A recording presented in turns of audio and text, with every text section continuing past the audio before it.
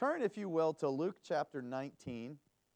Luke chapter 19, Matthew, Mark, Luke, in the 19th chapter, these gospel narratives told by four different perspectives. They all tell some of the same stories, some of the same accounts, but Luke will sometimes tell us things we didn't hear somewhere else.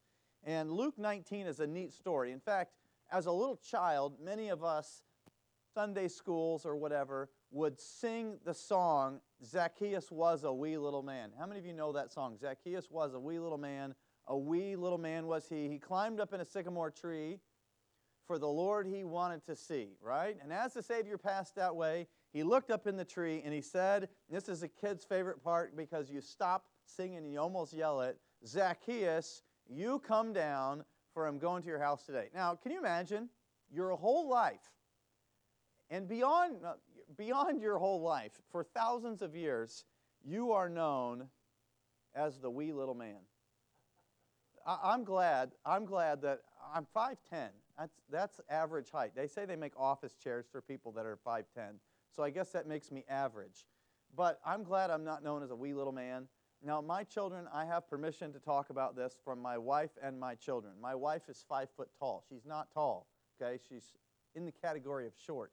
And my daughters are short. They're hoping that they're just going to be taller than their mom. And there's a couple we're not sure they're going to make it. They're pretty short. Most people think my third one, Reagan, they think that she's like 5 or 6 and she's 9. And it's because she's just that short and she's very small. My youngest is 5 and we've seen 2-year-olds as tall as she is. Now those are taller 2-year-olds, but you know what I mean. They feel short. My oldest is 13. She doesn't quite look like she's 13 because there are 13-year-olds. How many of you are 13? Any of you 13? Okay, yeah, you are much, I don't know if you noticed how much taller you are than she is, but it's, especially for a girl, I think it's very self-conscious. But I was short until my sophomore year of high school, and I think I grew like 8 inches in 1 year. But regardless, he's known as a short person, and I tell them it's not so bad to be short because when you're short, there's a lot of benefits. Now, you think about this. If you're in an airplane, there's hardly ever any room. But if you're short, there's more room for you than for most people, right? You don't worry about that 31 inches of leg room because you don't need the 31 inches. You're in first class even when you're in economy, okay? And here's another thing that I think about because, I mean, we're always trying to pack suitcases into that van, and every week I think I do it a different way, trying to find the best way to put them in there. But when you pack a suitcase, if you're short, you can put more clothes in the suitcase because your clothes are smaller, right? I've seen some big clothes, and I'm thinking, you know, if you folded certain people's, like, say, a double XL hoodie, you fold that thing up, and it's going to fill half a suitcase. But my daughters can put multiple hoodies in a suitcase, and there's still room. And I've thought about this. If you're short enough, you may not even have to fold your clothes. You just lay them out lengthwise in that suitcase, and you won't have the wrinkles that maybe other people deal with. I try to tell them this. And one time my daughter, we were at a church, and there was a dessert table, and I got a dessert, and I had them get, you know, a small portion of dessert. And one of my daughters looked at me, and she said, Dad, why didn't you let us have that much? And she's looking at mine. I said, because I'm 3 times your body size. But when you go to a store, when you go to a restaurant, they don't look at you and say, yeah, you're on the small side. We're going to bring you the small portion. No, you get what everybody else gets. And so if you're smaller, you're kind of getting more. You're kind of getting more. That's what I try to tell them anyway. And there's another thing. If you ever buy a blanket, I've noticed that blankets are you know, you look it up and it says 59 inches. Well, I am taller than 59 inches. And it really bothers me if I sit in a chair and I pull a blanket up to, say, here, and my toes pop out the end. That really bothers me. That never happens to my family. It never happens to them. In fact, a small blanket is perfectly fine for them. So there are benefits to being short. But for Zacchaeus, it didn't seem like he had very many benefits. But as the story goes, we'll read in verse number 1. And Jesus entered and passed through Jericho. Now, there are more than one Jericho, just as like in America, there's more than one Aurora. There's another, you know, there's Auroras all over. There's usually small, there's Auroras in a bunch of states. But there was more than one Jericho, but of this Jericho, we only know that he came one time. In verse 2, and behold, there was a man named Zacchaeus, which was the chief among the publicans, and he was rich. And he sought to see Jesus, who he was, and could not for the press, because he was little of stature. And he ran before and climbed up into a sycamore tree to see him, for he was to pass that way.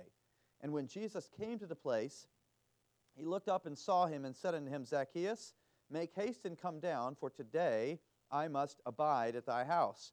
And he made haste and came down and received him joyfully. And when they saw it, they all murmured, saying that he was gone to be a guest with a man that is a sinner.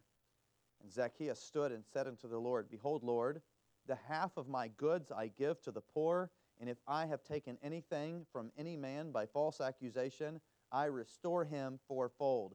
And Jesus said unto him, This day is salvation come to this house, for as much as he also is a son of Abraham. Verse 10, For the Son of Man is come to seek and to save that which was lost. You know, that's the purpose for which God gave us these 9 verses about Zacchaeus. That's the purpose for which Jesus Christ came to the earth, was to seek and to save that which was lost. This was his response to the high priests, the religious leaders of that day, to the Pharisees. This was his response to them when they were saying, why are you're supposed to be a religious man, you're supposed to be a teacher, and why are you eating with people like this man, who is a sinner? Because Jesus is saying, the Son of Man, the Lord, the God of the universe, the Son of God has come to seek and to save that which was lost. That's his purpose for coming, to meet them, to have a relationship with them. That's why Jesus came, is to have a relationship with us. I've been reading a book. It's supposed to help me to understand the book of Leviticus, and it is, you think about the book of Leviticus, it's not one of the most fun books to read, but my eyes are being open to the things that are in there. And one of those things is, in the book of Leviticus, we're told about the tabernacle that God wanted the Israelites to build so that they could worship him, right? And in that tabernacle, you had a holy place, and you had a holy of holies. And that holy of holies was the place where they could meet with God. And he says the prototype for that is the Garden of Eden, because that is where God and man were together.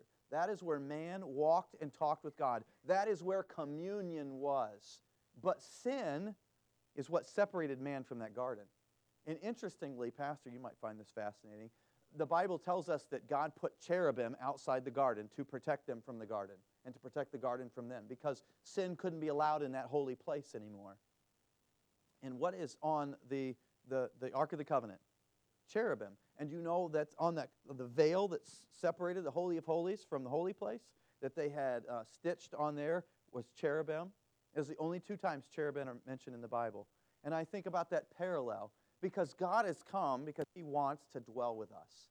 He wants to restore the relationship between God and man, because God loves us. And so here he comes to Jericho for part of that purpose, because he wants to reveal himself to the people there, and one of those people happens to be Zacchaeus. And God wanted a relationship with Zacchaeus. The Lord Jesus did. God wants a relationship with every human being, with every person. You might say, well, who am I? I'm just a person here in the middle of Illinois, and God knows all of us. If he didn't, he wouldn't be God. If God didn't know every single person and everything about that person, he'd be limited. And God is not limited. He is God. And so God wants a relationship with all of us. And anytime he reveals himself to us, he's saying, hey, I want you to know me more. And so here he comes. And Zacchaeus saw this as an opportunity. Now, we have opportunities all over life. Pastor said there's a lot of things going on in life. And there are a lot of opportunities. Tonight, you have taken the opportunity to come here. There's opportunities that we have to do all kinds of things. I have an opportunity for my wife to go visit her sister in December, and we're taking that opportunity so that she can visit her sister. Her sister turns 40 this year, and so she wants to help her celebrate that. But we take all kinds of opportunities. Well, Zacchaeus had an opportunity. Now, he had heard that Jesus was coming to town. Now, think about that. Here you are, just some person in Jesus' time. You don't know who he is, but you've heard about this man. This man who has made the blind to see. Blind men that have been blind since they were born. You've heard that there were lepers that were maybe even losing fingers and hands. I don't know, but you knew they had leprosy, and they came to Jesus, and Jesus healed them, and now they were clean, and they were fine. I don't know, maybe he restored their fingers. There were lame men that had never walked ever before, and Jesus just said to them, take up your bed and walk, and they stood up and walked. You've heard these things, and maybe you heard that he fed 5,000 people with a little boy's lunch. Maybe the rumor got out when Jesus had walked on the water, and maybe people started hearing about those kind of things. And so you are hearing this, and you're saying, that person's coming to town? That person is going to be in my area? Well, I'm going to take the opportunity and go see them. And that's where he was. And notice that it says in verse 1, Jesus entered and passed through Jericho. He wasn't there to stay, just passing through. Some opportunities that we have are passing opportunities, once in a lifetime, never happen again. Now, I'm not in this category, but have any of you ever shaken a president's hand? Ever shaken a president of the United States? Ever been in the presence of a president? No, okay, one, like in person? But they were right there in front of you. Yeah, see, I've not been that close. I've not been that, but you took the opportunity to be there, or you just happened to be there? Right.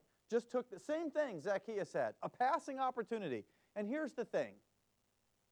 We all have an opportunity to come into a relationship with God. Now, Zacchaeus didn't know that's what was going to happen. But we don't know if that opportunity is just going to happen today. We don't know if that opportunity will ever come again. And we need to make sure that we capitalize on the opportunities that God gives us, that we take those opportunities. So he had the opportunity. It was a passing opportunity. No guarantees of a second chance.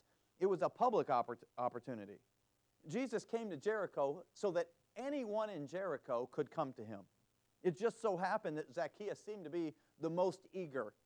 But anyone that wanted to could come see. I imagine there were some people that said, well, I don't know who this Jesus is, but I don't believe that he did any of those things that people say that he did. I don't believe that he's a spiritual teacher or a religious teacher or anything like that. I think he's a fraud. I'm sure there are people that said that, and they said, we're not going to go see.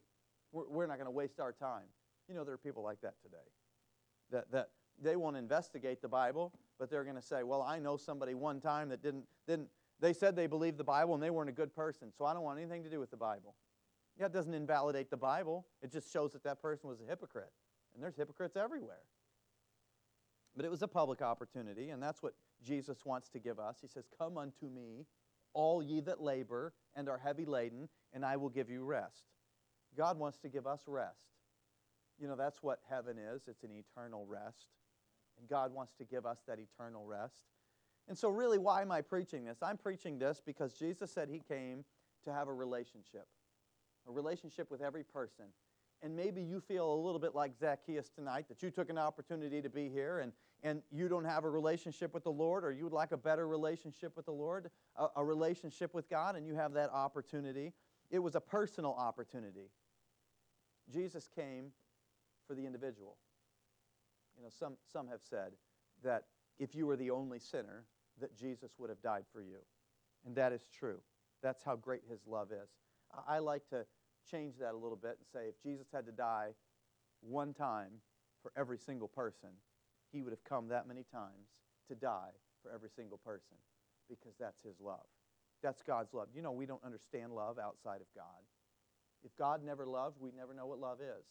It's not something we made up. It's something that comes from him. God loves the world so much that he would give his only son.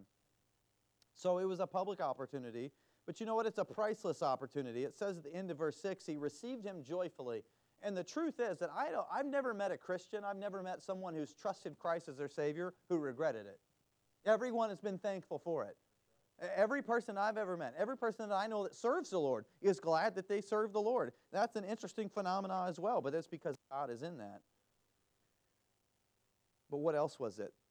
Notice verse 2, and there was a man named Zacchaeus, which was the chief among the publicans, and he was rich. And he sought to see Jesus, who he was, and could not for the press, because he was of little stature. So there was an opportunity to see Jesus, but there were obstacles to see Jesus. There were obstacles. There was barriers in between that. Now, when I was growing up, I went to a church that did a lot of activities for the young people.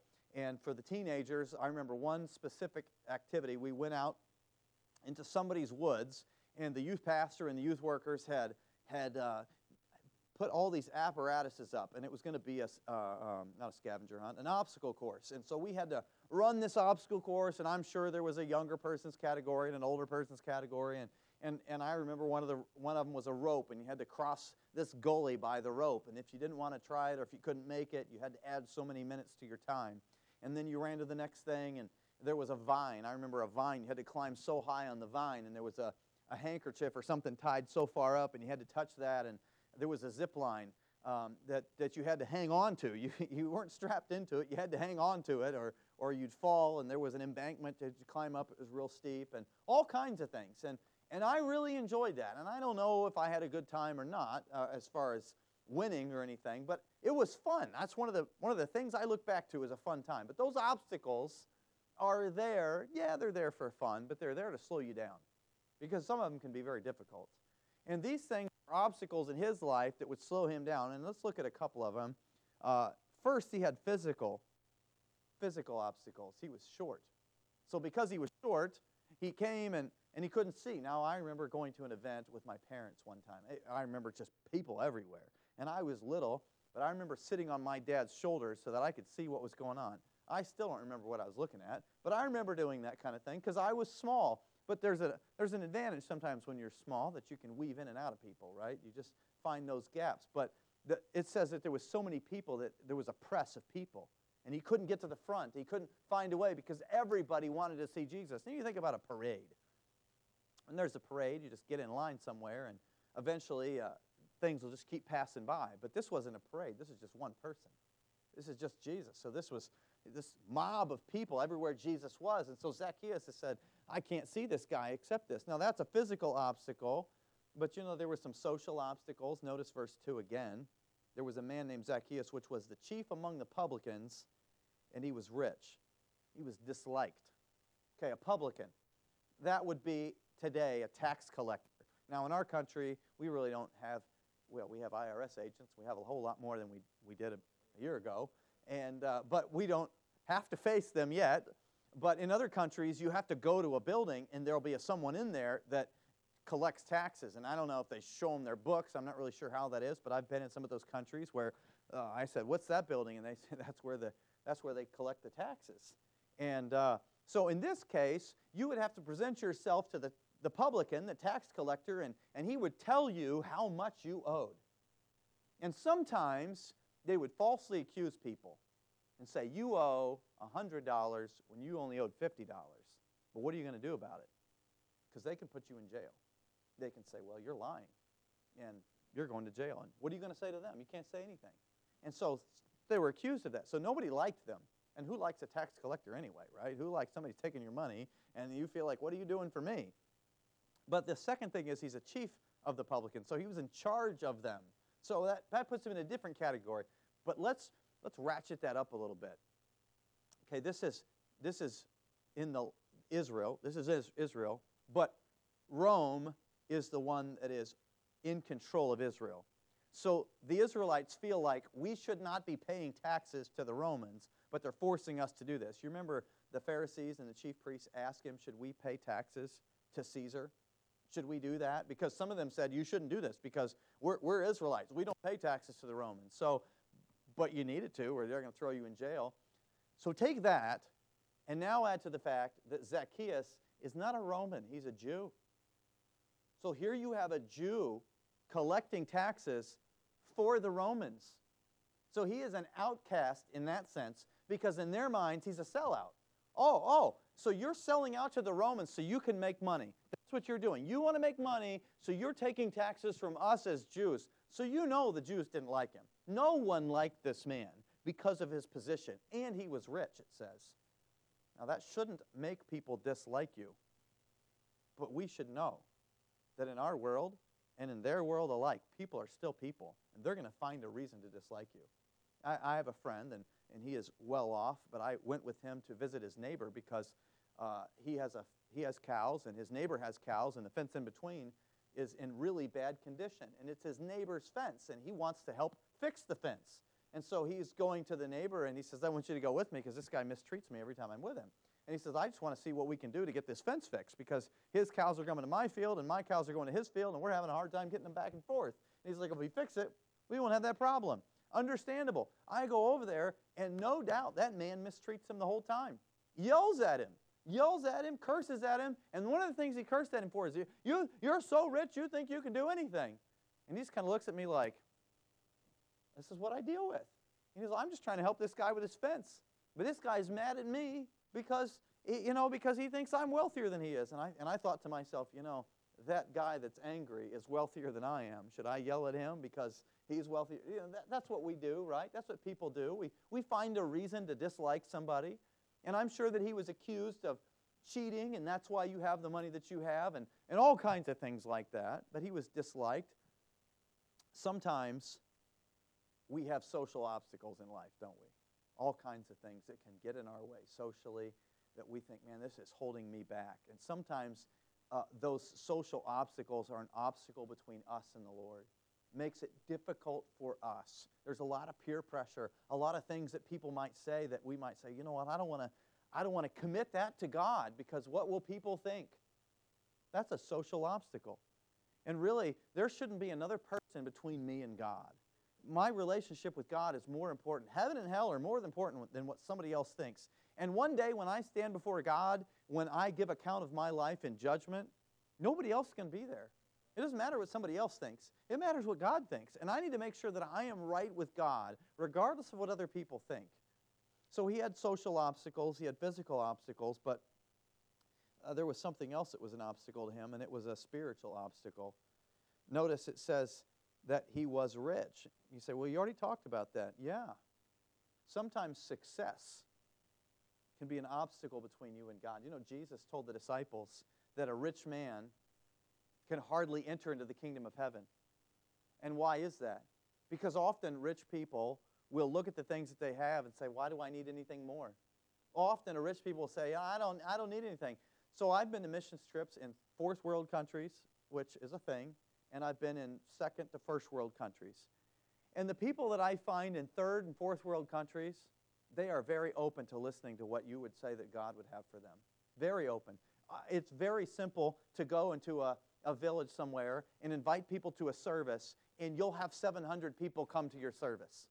You just spend 2 days talking to people, and they will show up. And you open a Bible, and you explain clearly what the Bible says about how God wants us to live, and explain clearly what God wants to do with our lives, that He died for us, that He rose again to give us new life, that He wants to forgive us and change our lives. And you know what? They want to hear that because they look at their lives and say, yeah, we have a lot of needs. But I went to South America, and I went to places that probably none of us in this room would want to live in those houses. But you know what? They had big TVs in each one of these shacks, satellite dish on the roof. And I asked somebody, I said, what do these people do? Because I see no businesses. I see no industry. I see nothing. I said, why are people here? What do they do for work? And the young man looked at me and he said, they don't work. The government pays them to live here. They don't have any needs because the government pays for all their needs, pays for everything. But it's a sad existence. It's very dreary. These people don't do anything. We would have a service. We would knock on every door in the village. We did this 3 different villages. We knocked on every door. Every person we saw, every person we talk to, we'd invite them out. There's one radio station in each one of those villages, and this is far, far, far from anywhere. It's hours from the nearest, 3 hours drive to the nearest ATM. That just tell you how far it is from civilization. So the radio station, it's the only radio station that they can hear. And they probably don't have internet, they just have satellite TV. So on the radio station, we had advertisements that would play, I think every hour, to know why we were there. There's one community building, and we're telling them, hey, we're going to have a service on this night, just like we did in the other places in third world countries, except we probably talked to more people. We only had 2 people and 3 services ever come. 2 people. And they were the people that we rented from. And I think that's the only reason they came, is they felt like, hey, this is the right thing to do because they're renting from us, we should come. You know why? Because those people would literally tell us, we don't need that. We don't need what you have. Sometimes success in this life is a deterrent because we say, we don't need that. We don't need that. And he was a successful person So maybe he would have thought, I don't need that. You know, there's some other obstacles that we have. Friends can be an obstacle. I preached at a camp several years ago. Now, actually, it was last year, and I told you a little bit the other night how these 3 young men, and they wouldn't listen. They wouldn't let each other listen. You know, they wanted to make sure that as they sat there, their heads were down. They would let their hair hang over their face so that, as if that was like preventing me from seeing them. But they were the only kids not listening. They sat there the whole time, and they would laugh, and they would joke, and do all those kind of things, and they were trying to distract each other from listening, trying to keep each other from making decisions. Sometimes friends can be an obstacle. Sometimes family can be an obstacle. I told you the other day about that young man who came from Pakistan, and he knows, if I trust Christ, if I believe the gospel, if I do anything other than Islam, then those people want to kill me. He didn't want anybody to tell the other Pakistanis in Illinois that he had come to church, because he's afraid of what they would do to him. That's an obstacle. That's a barrier between him making a decision for God and not making a decision for God. Sometimes our feelings are. Our feelings can get in the way. Well, I don't feel like doing this. Sometimes false belief can be in the way. When I was a young person, I went to a service. It's just for teenagers. And I remember I sat on this side of the auditorium towards the back. And I don't remember anything else other than what the preacher was saying. And he was saying what a person needed to do to have a relationship with God, to confess their sins, to admit their sinner, to believe that Jesus Christ died on a cross. But he was saying things like, just because you've been in church your whole life doesn't mean you're saved. Just because your mom tells you something doesn't mean you're saved. Just because you've done this or that. And I remember thinking, well, look, I go to church and I memorize verses for a Bible program that our church does. So I must have been saved at some point. I thought, look, I'm here at teen camp. I'm here listening to preaching. I must be a Christian. I must be saved.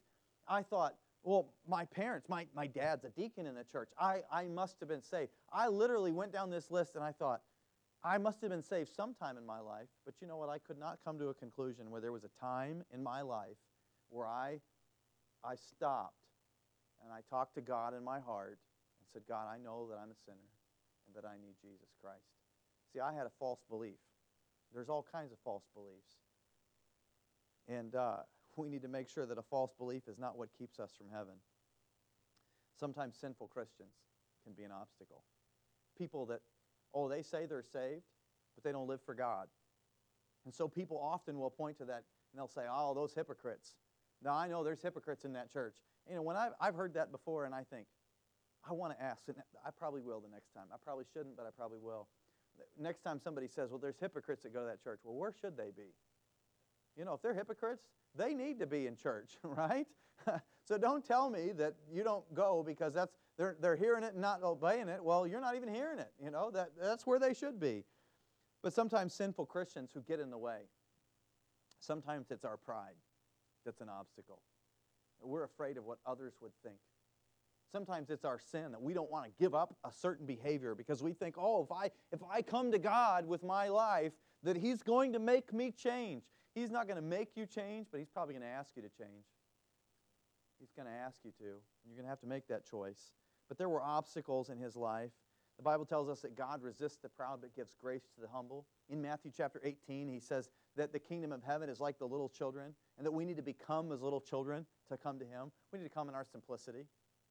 God doesn't want us to try to earn our way to Him because we can't. God wants us to simply come to Him by faith and trust what He has to say. And that's where Zacchaeus was. Zacchaeus was simple about this. So we see that there were obstacles. We see there was an opportunity. But last, I want to show you that there was obedience. This is my favorite part of the message. Verse 5, when Jesus came to the place, he looked up and saw him and said unto him, Zacchaeus, make haste and come down, for today I must abide at thy house. Notice it says, and he made haste and came down. Jesus called him and said exactly those words, make haste and come down. And the next verse says, and he made haste and came down. I like how God makes it exact. Zacchaeus said, he wants me to come down? I'm coming down. You know, if I were somewhere to see a president, and he pointed out in the audience and said, you with the orange tie, come up here. Man, I'm not even going to look at my tie. I'm just going to go. And if I don't have an orange tie on, maybe you'll still take me. You know what I'm saying? You hear something like that, you're going to obey immediately. And when God calls you, you need to obey immediately. When God speaks to your heart, it won't be an audible thing, but it's just that understanding that God is talking to you and God is calling you to himself. You need to obey that every time. But it says immediately. In 2 Corinthians chapter 6, we're told, behold, now is the accepted time. Behold, now is the day of salvation. We're told not to boast ourselves of tomorrow because we don't know what a day may bring forth. 2 years ago, I was preaching at a camp here in Illinois. And on the way to the camp director said, there's something you ought to know. He said, we have a young lady working at the camp. She's in high school, but just 2 weeks ago, her brother was at a youth event, and he's 18 years old, graduated high school, about to go to college, and he was driving home, and he turned in an intersection and never saw a semi-truck coming and died instantly. And he said, you should just know that just because there's some other kids here that knew him, but his sister's here, so she's still kind of raw about that. And I thought about that, and I thought, man, that just doesn't seem like it should happen. It doesn't seem like an 18-year-old should die. Our church back home, there's some grandparents that their son and daughter-in-law go to church there, and their other son's son died this week. He's 17 years old. I don't even know all the details of it, but you think about that, and that's tough. That's tough to deal with. But it needs to remind us that life is short, that life's a vapor, that I don't know about tomorrow. I don't know if I have that. I told you earlier this week that another friend of ours died. He literally went in the hospital, went on a trip, went in the hospital with leukemia and pneumonia. Didn't know he had either one of them, and 3 days later he's dead, and he's in his 30s. You know, those things, I look at that and I say, you know what? Tomorrow, I might feel bad and go to the hospital and never come out. I don't know that. I'm not saying that to scare people. I'm saying that we need to look at reality and say, I don't know about tomorrow. And so he said, look, he called me down. I'm going to do that obediently and immediately. And Jesus cared about him. He says, today I must abide at your house. You know, I need to go spend some time with you. You know, that's special when someone says, hey, I want to spend some time. Let's go get a coffee. You know, I don't know if that was, maybe they had coffee. I don't know. But he says, I need to abide at your house. I want to be a guest at your place. These other people don't care about you, and they don't like you. But Jesus says, none of that stuff matters to me. Oh, you're a publican? I don't care. Oh, you've taken something falsely? We can deal with that. We can forgive it. But he says, I came to seek and to save that which is lost. Jesus cared for him, and Jesus changed him. Notice this. He made haste, verse 6, and came down and received him joyfully. And when they saw it, they all murmured, saying that he was gone to be a guest with a man that is a sinner. And Zacchaeus stood and said unto the Lord, Behold, Lord, the half of my goods I give to the poor, and if I have taken anything from any man by false accusation, I restore him fourfold. Now, how does this happen? Because a day earlier, Zacchaeus was probably falsely accusing people. A day earlier, he was doing wrong, because when you come in contact with God, he changes you. You don't have to change to meet God. God changes you. God doesn't want us to try to be right with him. No, when we come to him, he changes us from the inside out. So immediately something was different. Something was different. And how did that happen? Well, the next verse tells us this. Jesus said unto him, This day salvation is come to this house, for as much as he also is a son of Abraham. He said, so salvation has come to this house. I have saved him. I have changed him. For as much as he also is a son of Abraham. Now, you might look at that and you'd say, well, that's because he's a Jew. He's a son of Abraham. That's not what Jesus is saying. He is a Jew, but that's not what he's meaning by that. Every Jew would look to Abraham as their father. And they would look to Abraham as one who was a friend of God. But they would also look to Abraham as a man of faith. Because remember, God told Abraham, Abraham, take your son, your only son Isaac, and sacrifice him on this mountain. Now, it was a test for Abraham. He never intended for Abraham to kill his son. But when he gets up there and he's about to do that, he says, Abraham, no, I have provided a lamb for you. I don't want you to do this. It was a test of your faith. But because you have believed me, because you've expressed your faith in me, it's counted to you for righteousness. In other words, what he's saying is, I see you as a righteous person. because you believed me.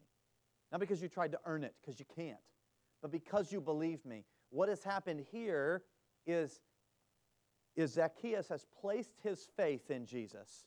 He says, you are the one. You are the Messiah. Because of that, he's a son of Abraham. He's one who is of faith. He is one who is of faith. He is righteous.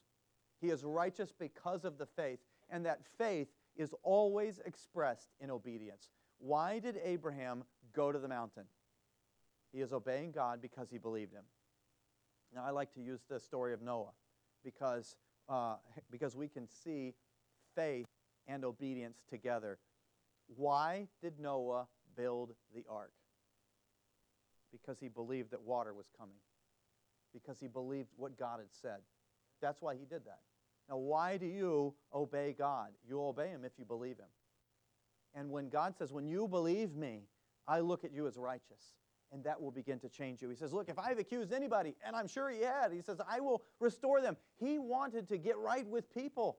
See the change that takes place? He wants to get right with people. That's what will happen in our lives, that we will want to restore relationships. We will want to make things right because of what God is doing on the inside. Somebody said he went up the tree a sinner, but came down a saint.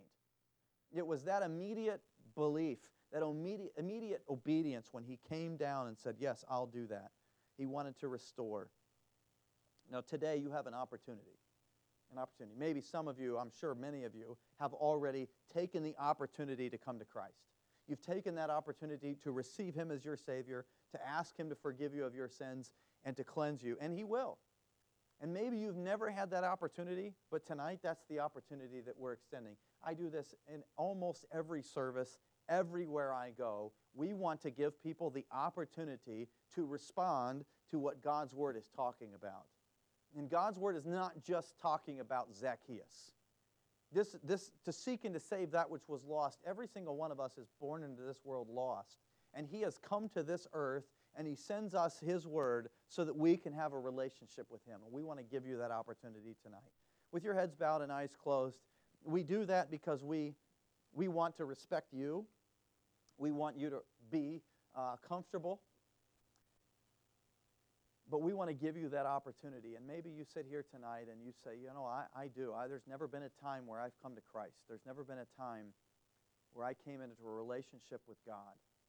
You know, that relationship is him forgiving you of your sins and coming to live inside of your life. That's what God wants to do. Maybe you'd say, I've never done that. There's never been a time where I've trusted Christ as my Savior and asked him to save me. But that's something that I would like to do tonight. If that's you, would you just raise your hand anywhere in the auditorium?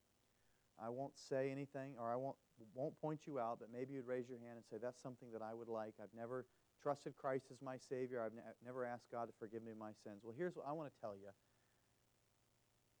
Maybe you didn't feel comfortable with raising your hand. Maybe you did raise your hand, and I just didn't see it. But maybe you'd like to do that. It's as simple as ABC. A, admit before God in prayer that you've done wrong before him. I think we can do that. A, admit. B, believe. Believe what? Believe that Jesus Christ died for your sins and rose again. That he paid for those sins, and he rose again to give you new life because he is the Son of God. I think you can believe that. You know, there's a lot of people that can admit they're sinner. There's a lot of people that can believe. But here's the third thing. He said, for whosoever shall call upon the name of the Lord shall be saved. Just because you admit and believe doesn't mean you're going to call. Doesn't mean you're going to obey him. And that's what he asks you to do. Would you call on him to do just that? Would you call on him to save you? In just a word of prayer, you can talk to God and admit and believe and ask him to save you. And I'm going to give you just a few seconds to ask God about that tonight. Maybe you just prayed something like that, and you asked God to forgive you and save you. And you would say, you know, preacher, that's what I've just done. Could you just raise your hand and testify? I've just prayed that prayer. I've just talked to God. Okay, I see a couple of hands. All right, I see that. You know, that's a promise that God made that he would save if you called. So what God has worked in your heart, and he's changing you from the inside out. Feel different. Feel doing something different in your life. You know what I'd encourage you is if you know someone in this church, if someone invited you, if you rode the bus, or you know somebody else that you would like to talk to and feel comfortable, and it would be good for you to tell them the decision that you've made. Dear Father, I thank you for the work that you do in hearts, and I pray that this word, your word, would continue in hearts, and that the things that were said tonight that are needed, that they would be remembered. Lord, we ask all this in Jesus' name. With your heads bowed and eyes closed, would you stand to your feet as the hymn of invitation begins to play? If you've made a decision or there's other things that you would like to pray about, this is the time to do that.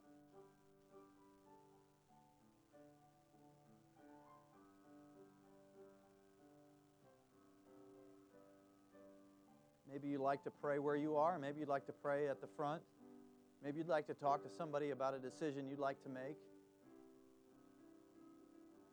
I do want to say that even after an invitation is over, you can still make decisions. There's nothing magical about this time. But there is something logical, an opportunity to make a decision after the information has been presented.